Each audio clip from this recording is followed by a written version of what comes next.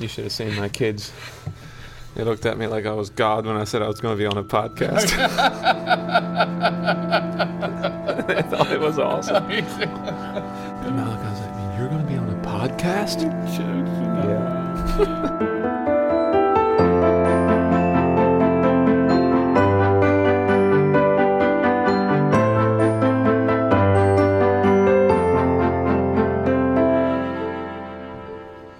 So welcome to our guest. I'm here with my friend Desh from Flashpoint Missions.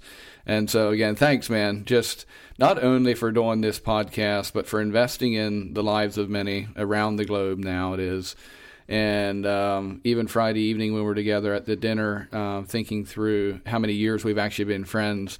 And again, there's just been so many different seasons of that. We won't, I don't think we need to peel back all of those seasons, but when I actually look at the amount of years that we've been friends, and to have you, so I'm saying thank you for your friendship is what I'm saying, in addition to thank you to being here today. It's a privilege to have you. Yeah, well, the privilege is all mine. It's been a great friendship, and I appreciate you. So. Good. So I would love if you would just share with our guests here a bit what you invest your time into. I know there's different areas, and so I would just love to hear, like, when you think about what you invest your time into, what are those areas? So I know Flashpoint Missions is one of those. Certainly feel free to expound on that one, obviously, but what do you invest your life into? So investing my time, I'd like to think primarily, obviously, my walk with God, time in the Word, time in prayer, although unfortunately that's not the bulk of my life, of course. I also have a family, and so I believe in investing in my wife and my children. I feel like that's an opportunity that's so fleeting and it comes and goes. And try as I might, I can't quite grab a hold of it. Some days you just want to make time stop, and so that you could continually pour into this one portion. But that's not the way it works. And so you have to set boundaries. You have to catch those snatches of time when they're available, when they present themselves. And so I try to invest time into my family, in a normal family context, of course. Take my wife out for a date occasionally, spend time with my kids, playing ball in the yard, playing games. And then, of course, in the context of work, still do some construction. About half of my week looks like a construction handyman. Going to work, doing jobs for people in their houses, and finding some financial return there. And then the rest of my week typically is invested into Flashpoint Missions, expanding relationships, mobilizing people, really trying to see the vision that God has for Flashpoint Missions be realized and multiplied. And so a lot of that's just relational, meetings, presentations, really just cultivating partnerships with other people with like-minded visions and passions and things like that. That's kind of what my week looks like in a nutshell. That's what I invest my time into. Yeah. So what does Flashpoint do? What is your main vision and mission of Flashpoint? So real simply put, Flashpoint Missions is a support organization for existing missionaries, ministries, people on the front lines of evangelism, doing the work of ministry and evangelization, really. And we do that by supporting them in the area of construction. We organize and send teams of laborers. It is astonishing when you think about the potential for those who are already in ministry to expand their time spent ministering if people come alongside them and take the practical elements off their hands and out of their time constraints. And so you just see ministries, our goal, our vision would be to see ministries spending more time doing their work because they have the connections, they have the relationships, they have all these things in place to go and build the kingdom. And we don't want them to be staying at home because they need additional housing or because they need to expand their operation or their warehouse or build a new school. So our vision would be to go and to build, practically speaking, for the kingdom so that they can go and build the spiritual kingdom. And so we just kind of see ourselves as a support ministry, coming alongside, coming underneath people who are already doing the work of ministry and enabling them to do more and to go further, if that makes sense. Yeah. And I think what stands out to me is even your personal journey and process in founding Flashpoint Missions, and it's been how many years now? 5, 6 years? Well, it's been 3 years since we've existed as an organization. Yeah. We've been doing this in some capacity since 2016, so that's already 7 years, I guess. Yeah. And so I think just take me back to, like, how did Flashpoint start? Like, when did the idea first enter your brain of, like, wait a minute, this could be something? Mm-hmm. Well, it's a pretty cool story, actually. God's stories usually are pretty cool. They're better than ours, right? Yeah, they are for sure. This one's personal to me, too, so I really think it's cool. But so, in brief, I got born again in 2012, and instantly felt stirring in my heart to get involved. Like, I just couldn't see myself sitting on the sidelines. It just felt like get in the game. The obvious response to what God had done in my heart was to put something back in, if that makes sense. That's a bad way to say it, but I just needed to get involved, but I had nowhere to go. I didn't have a million connections in missions, weren't part of a church at that point in time that was sending missionaries. And so really my boss at the time, J. Elam King at Scenic Ridge Construction, invited me and my wife on our first mission trip, which was a construction trip to YWAM Kona there in Hawaii. And really during that month, I went from somehow this subconscious idea that construction is secular and not spiritual. It's not connected to what God wants me to do in my life. But I did it because I needed to make a paycheck, right? Needed to make a buck. And God began to transform that idea and saying, no, actually, I can use that. We're not going to waste the past 15 years of your career in construction, but we're going to harness it and use it. And one of the things you got to understand is they're in YWAM Kona. You've been there. Yeah. They house their volunteers there in a little compound called Haleola. I remember the little huts, right, where we all stayed, little cabins, if you will. And on the side of each one was a Bible verse. And on the side of the one right next to ours was Colossians 3:17, I think it is. Whatsoever you do in word or deed, do all in the name of the Lord Jesus, giving thanks. Yeah. And every day I would walk past this Bible verse. And every time I looked out the window, I would see this Bible verse.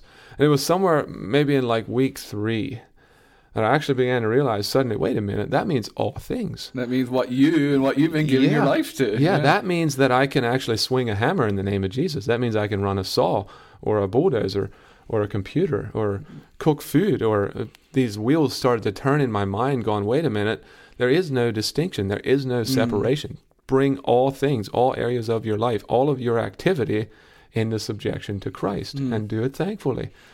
And so that began to really shift my perception of construction, even my daily work. And I began to realize that the work of my hands, even if I'm working for a paycheck, is an act of worship to God.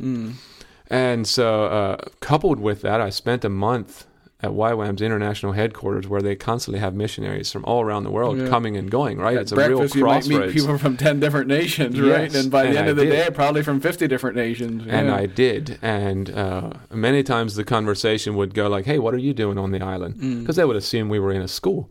And I'd say, no, we're not in a school. We're pouring concrete up by the condos, or we're working in the cafeteria building this or that. And I was amazed at how many people's response was, man, that's really awesome. Like, would you consider coming to our ministry in the Dominican Republic or in Panama or in Alaska or California? Would you consider coming and helping us build this or that or the other? We need this and that. And so those two things simultaneously coming together were a realization of all things are spiritual. Do all things in the name of Christ. And then at the same time began to realize that this was a real need. I guess I had sort of run on the assumption that, in our culture, you want to build something, you just call a few buddies, grab some tools, and build it. It's not a big deal. The wealth of construction knowledge in Lancaster County we take for granted and have taken for granted for decades. Yeah, it's unreal. And so it didn't cross my mind that there were Bible translators in Africa that didn't know how to build an office or a house. It didn't really cross my mind that there might be an orphanage in the Dominican Republic that needed an addition put on, and they're already short-staffed, they're already overworked, and they're turning away children, but they can't even grasp the idea of how big of a project this is going to be, of building this, you know. Or new ministries, expanding into new areas. They need housing for a missionary family that's going to move there, or they need a building to run, you know, a discipleship training school, or whatever it may be. And so these two realizations came together simultaneously during our time in YWAM Kona there. We were there for a month. And by the time I left that island, I had a brand new plant. That's amazing. Yeah. Yeah. And I think there was a specific relationship that was developed at Kona as well, right? Was that with Rob or with Sam from Last Frontier? And that was also like, it gave you a practical next step of like, here's people that we actually want to invest in, right? Well, funny story actually is they weren't really, Alaska wasn't really where I wanted to go. I mean, I wanted to go to Alaska, of course, you know. Yeah. I always wanted to go to Alaska, outdoorsy type, growing up here and dreamt of the mountains in Alaska and all that. But I left that island after a month with, I think, 4 or 5 phone numbers from different organizations that had said, hey, call us. We'd love to have you come and help us build things. And my first pick actually was the Dominican Republic. Yeah, because go to the more tropical area. Well, I actually had a logical reason for it, too, because I've discovered it's much easier for most construction workers in Pennsylvania to take time off work and go somewhere and volunteer in the wintertime. Right, because construction here tends to slow. Yeah. The boss is like, sure, go take 2 weeks. I don't mind. You try that in June, sometimes it's like pulling hen's teeth because people are busy. Weather's nice. Who wants to leave Pennsylvania in June? You're not going to build in Alaska in the winter, right? That's right. And so that was my thinking was, hey, we should go to the DR. But to make a long story short, I lost all of those phone numbers. Within weeks after I got home, I could not locate them. I was sure I'd put them in my desk, couldn't find them. So I couldn't call anyone. I came home all full of this new excitement and this new vigor, and I was going to go do all 5 of them, you know. Next week probably would have been the best case scenario. Yeah. But we had a young family at the time. We were expecting a baby, and through a series of events, we ended up that same year selling our house, moving, having a baby, and I lost all those phone numbers. And so I was sitting here actually in frustration going, I feel like I'm supposed to do this. Why did all these contacts get taken away? And I couldn't do anything about it. The only one who called me was Sam Kimmel from Last Frontier Ministries in Alaska. So he reached out to you. Yeah, he reached out to me, reconnected in that way. And they were like, hey, we really need you to come up and help us build this. And so that was kind of why we ended up going to Alaska instead of going somewhere nice and warm where there's palm trees. Alaska's awesome, though. Don't get me wrong. It really has captured a piece of my heart over the past few years. But that was kind of the early beginnings, was just grab a few friends. Hey, we're going, you know, I remember telling people, I don't really know these guys. I don't really know where we're going or what we're getting into, but we're going to go to Alaska for 2 weeks and build something. And on that trip, really established a great friendship with Rob Graham and Sam Kimmel there at Last Frontier Ministries. Their ministry, their calling really grabbed my heart, and really just wanted to return and continue helping them build. And so for the first few years, we operated almost, not officially, but almost as an agent of Last Frontier Ministries, if you will. We did presentations for them. We helped raise funds for the project. We organized volunteer teams solely for Last Frontier Ministries and helping them build their campus and start their DTS there in Healy, Alaska. And then it was kind of word started to get out into different organizations there, and we started to get requests from other ministries. And after a bit, it's like, well, wait a minute, like it was getting way too big for one person. We were channeling all the funds through our personal checking account. There was no accountability, no oversight. And so we really felt like God was releasing us into the next stage, which was establish a 501c3, you know, establish a board of directors, some structure, and it's just now known as Flashpoint Missions. And so that was it. You know, you can blame it on that Bible verse if you want. Still one of my favorites, but it is. It's a simple response to a simple direction. Do all things in the name of Christ. And so, you know, I'm not even out there trying to convert everyone into a mission builder. It's just whatever you're doing, whatever you're setting your hand to, whatever God has called you into, if you do it in the name of Christ, it cannot fail. He'll breathe on it. It's all kingdom. Amen. Yeah. And so I think back to those early days, and I think we maybe even talked, I forget where I was traveling or whatever, but I remember you saying, like, yeah, you're going on this, you're going to go do this project in Alaska for, I think it was 2 weeks. You're going to let your family behind, and, man, you're rallying the crew, and do I want to be part of the crew or whatever? And so obviously as a husband and a father to some young children, and this idea and this passion and these things are stirring for you, and then you take that step of, okay, I'm going to leave my family behind and I'm going to go to Alaska. I would love to hear a bit more about what's your process been as a family from this. In Kona, I have this awareness that we're called to something. And as the husband, as the father, they're looking to you for leadership. I would just love to hear your process a little bit, what that's been for your family and since the early days of Flashpoint. Well, I'm blessed with an incredible wife. First of all, Catherine's been on board from day one. She's been my biggest fan for sure. And one of the things also that we saw that mission building brings to the table in terms of value is the fact that it's something that families can do together. And our heart, even as we were getting involved in different areas of ministry, I dabbled in some prison ministry for a while and some different things like that, was a lot of times it required me to leave my family for a time and go somewhere. And I would go and I would encounter God and I would see God move, and I would come back full of fire and vigor, ready to lay down my life for the gospel. And, a lot of times for the wife, that's a difficult time because she's just at home with the kids, struggling to get through the week, and she's not that excited about the concept when Dad comes back home, right? Understandably so. And so we really prayed that God would call us into a ministry that we could do together, whatever that looked like. We weren't sure, but we wanted to do it together.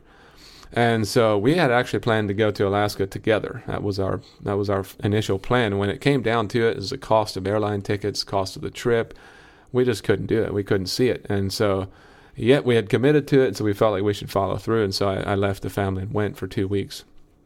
I don't like to do that. At least I try to minimize it as much as I can. But I did, and we established that connection. And a part of the process certainly has been in we've had our challenges, especially in the area of communication.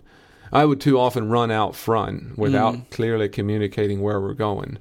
And that caused, some real challenges in that area. But as we began to do these trips together, we began to realize, probably the best realization was maybe along about 2019. We spent 10 weeks in Alaska, living in a camper, raising our children in the public eye. It was an incredibly challenging time, but also such a blessed time. And I remember talking with Catherine about it, and we basically came to this conclusion that it doesn't matter as much where we are, anywhere in the world, we can do it if we're doing God's work and we're doing it together. If you're in synergy and in agreement and in unity around it. Yeah, and so it has sort of taken the shape of a little less focus on where we live, where we go, or how long we stay there, and a little more focus on let's make sure we're together. Are we together? Not just physically together, are we pooling together? And so it's been a learning process for sure. And then as the children started to grow, at first they were real young and didn't really have an awareness as much. It didn't bother them as much to change location and to move around. Then that presented a new set of challenges because we found that our children sometimes struggled with the transition even more than we did because we were adults. We could understand what was going on. Grapple through your emotions and all of that. At least to some degree. But they were 5, 6, 7 years old.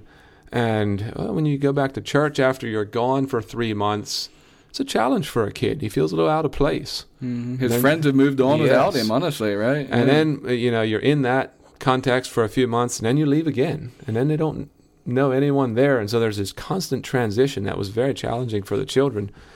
But eventually what it caused us to do was to grow closer as a family and to once again realize, even for the children to realize that, hey, we're with Dad and Mom. We're together as a family unit, and we can begin to do these transitions better and better, still have friends, still have deep connections, certainly still miss people and things wherever we go, but it becomes more possible because we're doing it as a team now. And the children grow. Now our oldest is 11.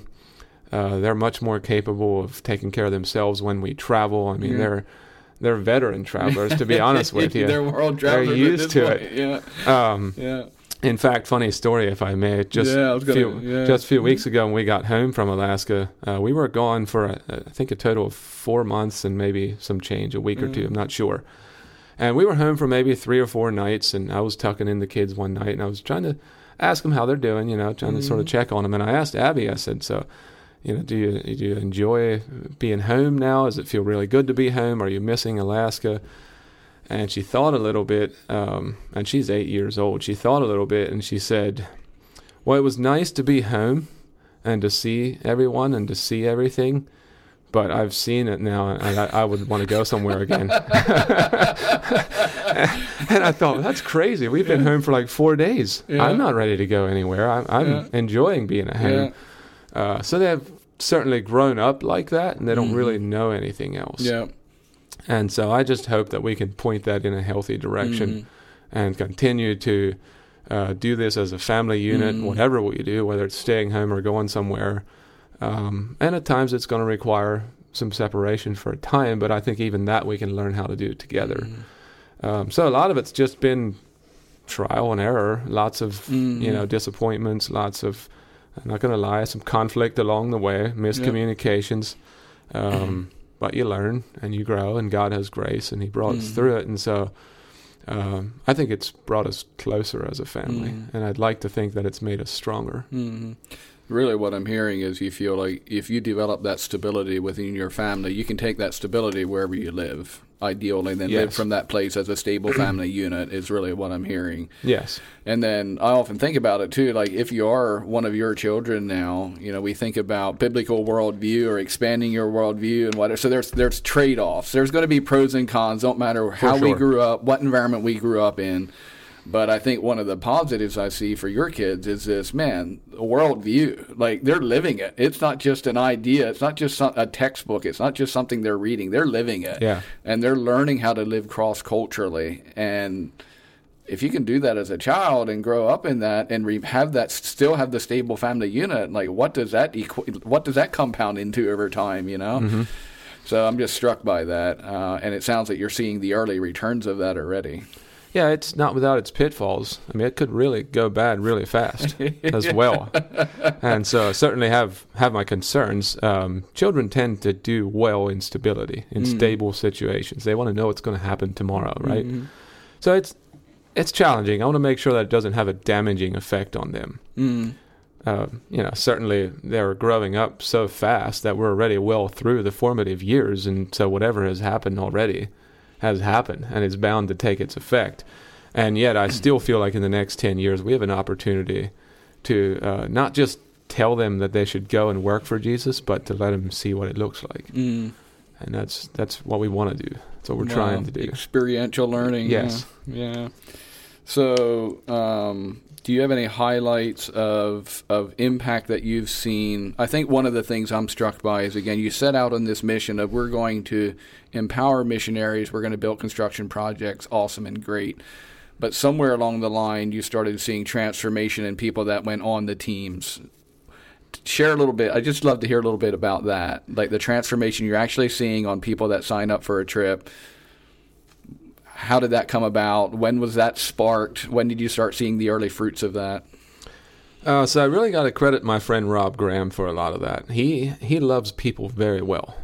And working with him on this Last Frontier Ministries project in Alaska, I'm from Lancaster County. I'm results driven, right? We're going to build things. Yes, get the project done. You're here to work. Yeah. And we're going to build things faster and better than anyone else, right? And so I tended to probably lean too far that way. Yeah. And it was Rob, actually, who first approached me. I think it was in 2018. And he said, hey, it's great that we're building things really fast, because it was his building. Of course, he wanted it done. But he said, I feel like we have an opportunity because we have these volunteers for 2 weeks. What would it look like if we took a little more time out of the work schedule and began to pour into the people that are doing the work? And I took that to heart, and we began to see our volunteers not only as people that could come and work and get work done for us or for the ministry that we were building for, but as real people. Actual relationships forming. Huh? Actual relationships forming. We began to see value in that. And so we transitioned from a 15-minute devotional that, in some ways, I'm going to be honest, was just kind of a nod toward, well, you're supposed to read the Bible every morning, so we're going to do that, and then let's quick go and get a bunch of work done. And we turned it into an hour-long worship, prayer, and Bible study session, and really just saw real relationships begin to blossom out of that. Began to see lives being changed, light bulbs going on in people's minds as they began to learn and grow in that area and have these discussions. People getting born again right there in our morning devotional, and that really rocked my boat when I began to see the potential of that. It was a part of the original vision that God had shown me in 2014, but somehow I had sort of lost sight of that portion of it and was focusing more on the work, on the building part. And I think when it really began to strike me for the potential compounded impact, if you want to call it that, was I think it was in 21 maybe. We had a team of volunteers in Alaska working on a project, and we were sharing in devotions one morning, and a particular addiction was a topic of discussion that morning. And everyone started to share and talk. And by the end of the discussion, it turned out that 4 of the people in the room shared that their journey toward freedom from addiction had started in morning devotions on a Flashpoint team. Wow. And I was so struck by that and blessed by that. But then on top of that, there was a 5th volunteer in the team who said that his journey to freedom from addiction had started at a Bible study that had been formed by a guy who was on a Flashpoint team the year before. So this guy volunteered, was impacted, came home and started a Bible study group with his friends. And so that was when I began to realize that this is way bigger than me or any other one person. That we could actually quit what we're doing today and the ripples would continue into eternity, really. And so that really has opened our eyes to the potential for God to do a work that we could never even imagine. We didn't even think about that at the beginning, right? Yeah. And so God compounds these things into something bigger than we ever expected, for sure. It's amazing. Is even at our dinner Friday night, we were talking about that a little bit. Somebody shared that you see 1% of the impact you actually are having. There's 99% of it that you don't see, and that's really what I think of when you're talking about this is, and we're created to live a life of meaning. We desire meaning. We want our lives to matter, and that's why we're sharing here today about lives of significance. Is like you say that to me, that's a life of significance. That you've invested in something. Flashpoint could end today. Your life could come to a close today, and the ripple effects would continue. And we don't need to know. We can't equate the results, number one, and we don't need to know the results, number two, right? But that's just incredible. So when I think about what you're investing your life in, and obviously some challenges that you've faced, do you have any challenges that you can share or you want to share, whether what you face in the past or what you're facing now as a leader, as a husband, as a father, or as a ministry? Certainly the biggest challenge we've faced is what we already discussed, is that attempting to coordinate and protect some sort of family stability while still answering the call of God, because I think one of the main attack points for the devil in destroying an effort like this would be in destroying our family, for sure. That's been the biggest challenge for me. There's been some real pain in those areas of, trying to communicate with my wife through that, or laying down ideas or dreams that we might have had, and then even for the children too. It hasn't been all roses, for sure. It's been pretty challenging at times. And specifically, I think for me, that's been the biggest challenge, for sure. It's trying to figure out how to do family well when I know that's not the entirety of what God has called me to. And I would challenge any father or mother to that, is because I do get responses from people sometimes. I actually had a guy approach me a while back who said, "Man, I love what you guys do, but we just can't do that because of the season that we're in right now." And I'm going, that's the season we're in too. But you're still doing it. Yeah. And so I'm not trying to sound like we somehow have it figured out. We by no means have it figured out. That's been the most challenging area, for sure. Yeah. What about when you reflect? What about highlights? Like, what are some of your, like, when you think about a highlight, what are the top one or two that are just instant right there? Oh, yeah, I could share a lot of stories of highlights. God is faithful, for sure, to move. Instances like that conversation in morning devotions when I began to realize the light bulb went on in my mind going, this is way bigger than I am. Yeah. That was a highlight. And you get to for be me. a part of it. Yeah. Like, come on. Yeah, I'm a small piece of the puzzle, but I'm a piece of the puzzle. Yeah. And that's awesome. But specifically, I would point to times like usually a highlight came after a period of deep discouragement or disappointment. And I'm not going to lie, there were plenty of times when I wanted to quit. Everything within me wanted to quit. And then you see God break loose in someone's life again, and you're like, every fiber of your being comes alive, right? This is why I'm alive. This is like snowboarding and elk hunting combined on steroids. I don't even know if that's a sport, but it sounds cool. It sounds extreme and living on the edge where every fiber would need to be alive. Yes, right? And so I think I've caught a glimpse of the thrill seekers that do sports that are almost semi-dangerous, but they do it because it makes you come alive. So specific highlights would be like, I remember one morning in 2019, I was especially discouraged, really wanted to quit, woke up in the camper, was supposed to lead devotions that morning and was not feeling very spiritual or holy, right? I was not in the right frame of mind, so to speak. And I didn't want to talk to anyone, but I had to go over to the church, plaster a smile on my face, and lead devotions. And I remember telling God that morning, and I don't think I was being unrealistic with him, because I didn't ask him to fix everything. I actually specifically remember praying and saying, God, you don't have to fix all my problems. I don't even expect that. But just let me know that you're here. And nothing really happened. The sky didn't split open. There was no thunderbolts or lightning. So I went over to the church, and we started having this devotional discussion, and one of the volunteers ended up giving his life to Christ that morning, right there in devotions. And I was like, God is here. He reminded me that he's here. That was a highlight for me. It really was. And then, I would point back to other things that people have done along the way that really encouraged me. One big highlight for me was when I remember talking to you about the fact that we're going to now start a nonprofit. We're going to start an organization. It's going to be official. And I remember the day that you told me that Alliance Network, then Branch Network, wants to invest $1,000 to help us get started. I mean, you don't realize how that lit my fire. I was like, man, someone believes in this. This summer, just this past summer, we were working on the project in Alaska, and I got in my truck one morning, and there was an envelope in there with $9,000 in it, in cash, for Flashpoint missions. I don't know who gave it, but those people have no idea how that launches me, how that encourages us. And I think God sends those things and prompts people to do those things for those specific reasons. But certainly I would look back to the people that have gotten saved, for sure, because that's what it's about, ultimately. That trumps any other victory or any other highlight. And there have been multiple ones, all glory to God. Some of them I'm still friends with today. And this summer we got to baptize a few young men. Come on. Those are highlights.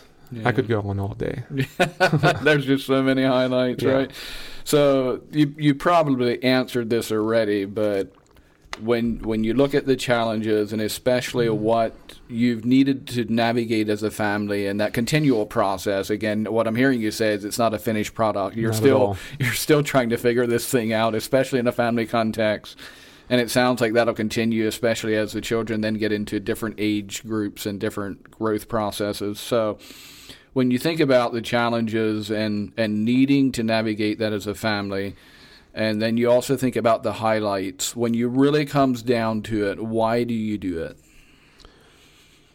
Certainly I would point to those highlights. I mean, there are moments when it's undeniable. Like I told Catherine this summer a few times, it's like you have one of those encounters and you're just like, this is why I'm alive. Yeah. This is why God made me. This is why I'm here. But I think even beyond that, at a more cause and effect level, I think it boils down to the simple concept that we carry God within us.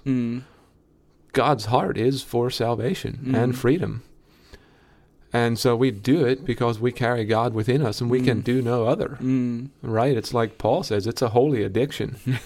I hope I have another relapse, We can do no other. Yeah. God compels us and calls us and meets us there. And so as much as, when we're discouraged, we think, why don't we just quit? I know what would happen if we would quit. We would have to start again. We're compelled to by Christ within us. That's ultimately kind of a philosophical answer, but that's why we do what we do. There's an underlying current there. It won't go away. Yeah, that's beautiful. And even when talking about Scripture, Romans 8 talks about all of creation is groaning for the fulfillment of the original design that God created. And you get to do it in this context, in some beautiful places in the world, in beautiful areas of creation. Nice little bonus on the side you get to do that. So I know when we talked about our conversation a bit earlier, we were talking about what's one lifetime principle you seek to live by. And you didn't really feel like you had one, but your best attempt at answering that, as you think about, again, the family, business, missions, impacting people, living a life of significance, what's a principle that you seek to live by or implement in your day-to-day life, per se, regardless of the context? Yeah, as I thought about that question, the only thing that I really came to my mind is one of the verses of Scripture that I seek to live by, not suggesting that I've arrived, but it's Galatians 2:20. It is no longer I who live, but Christ who lives in me, right? And the life that I now live in the flesh, I live by faith in the Son of God who loved me and gave himself up for me. And essentially, the principle that I would seek to live by, at least, is I must decrease that he may increase. And I realize that's kind of evasive, and it doesn't really flesh anything out for you. But ultimately, when I think of, we have discussions about living lives of significance, or leaving a legacy, if you will. Some people say it that way, or having an impact. And I'm not going to lie, I do care about what people say about me after I die. I do care about living a life of significance. I do care about making a difference. But ultimately, I'm less concerned about what they write on my gravestone than I am about what God writes on the hearts of other people. And if he chooses to use me or my family to do that, all glory and honor to him. That's not a credit to me. That's not a legacy that I can take any credit for. And so ultimately, that's a life principle that I strive for, that I try to live for, that I want to live for, is I'm not building my kingdom. I'm not even building my legacy. I'm not doing what I do because I'm that concerned about the books that someone might write. It's Jesus. Ultimately, it's the only reason. Everything that I am and everything that I do is by the grace of God for the glory of God. That might sound sort of pat and well prepared, but honestly, that's my only answer to that life principle. I cannot determine that. I cannot govern that. I can't even accomplish it. It is simply the blood of Jesus Christ flowing through my veins that brings forth any kind of fruit. And even you talk about leaving a legacy, and that's been something I've been chewing on the last couple of years as well. So I believe, like morally, character-wise, we want to be intentional. We want to do our part, right? We don't want to be complacent. But even, again, if you think back to the conversation we're talking about earlier, if we're even seeing 1% of our impact, can we handle that, number one? And I know we couldn't handle the 100% if we actually saw it, if we're living a life of influence, of significance. But how often can we actually determine someone's legacy even the moment they die? Right. I mean, you look at some of the most significant lives, you've actually seen the significance 50, 100 years down the road.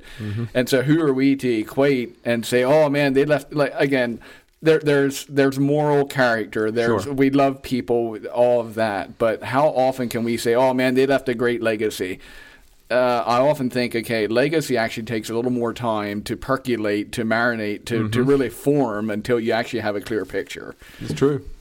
So if you think about, we talked about this at one of our last retreats, so it's still in my mind around, in financial world, there's a compound interest calculator. You put X amount in and over 30 years, whatever it becomes.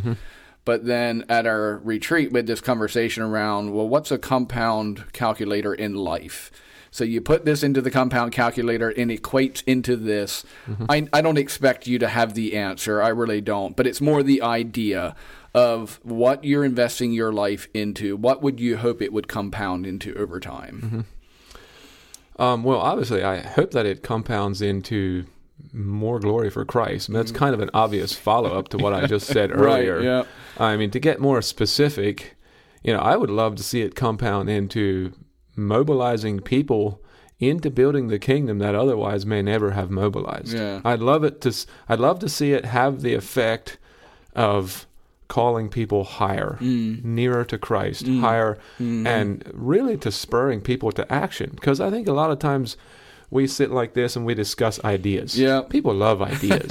Ideas are so much fun. But practically, what does that mean when I get up for breakfast tomorrow morning? That's right. Yeah. Ideas are noble. They sound great. People cheer and clap when you're done presenting an idea. But if the rubber never meets the road, it's useless. It doesn't really mean anything. And so I would love to see whatever I've invested my life into actually spur someone into action that otherwise they may never have taken. Yeah. I mean, when you think about it, Jesus calls us to the ultimate application of delayed gratification. Investors would understand that principle. Mm-hmm. If you have a cash cow, if you have $80,000 and you go, well, I want that. I can go buy a new truck or I can go on a vacation. I'm not going to give that away. And you say, no, what if actually I laid that down, put it into something and waited and worked hard for the next 5 years? Your 80,000 is now something much greater, and now you don't get to just buy a new, put a down payment on a new truck. You get to cash it off the lot. You don't get to just take a vacation. You get to buy a vacation home. That's delayed gratification. It's return on investment. We understand that principle. Somehow or another, so many times I feel like the wires don't connect in our brain and apply that to our life at large in the context of the promises that Jesus Christ has made. So good. He said, you have something right now. You have life. I'm giving you breath in your lungs. Are you willing to lay that down and wait?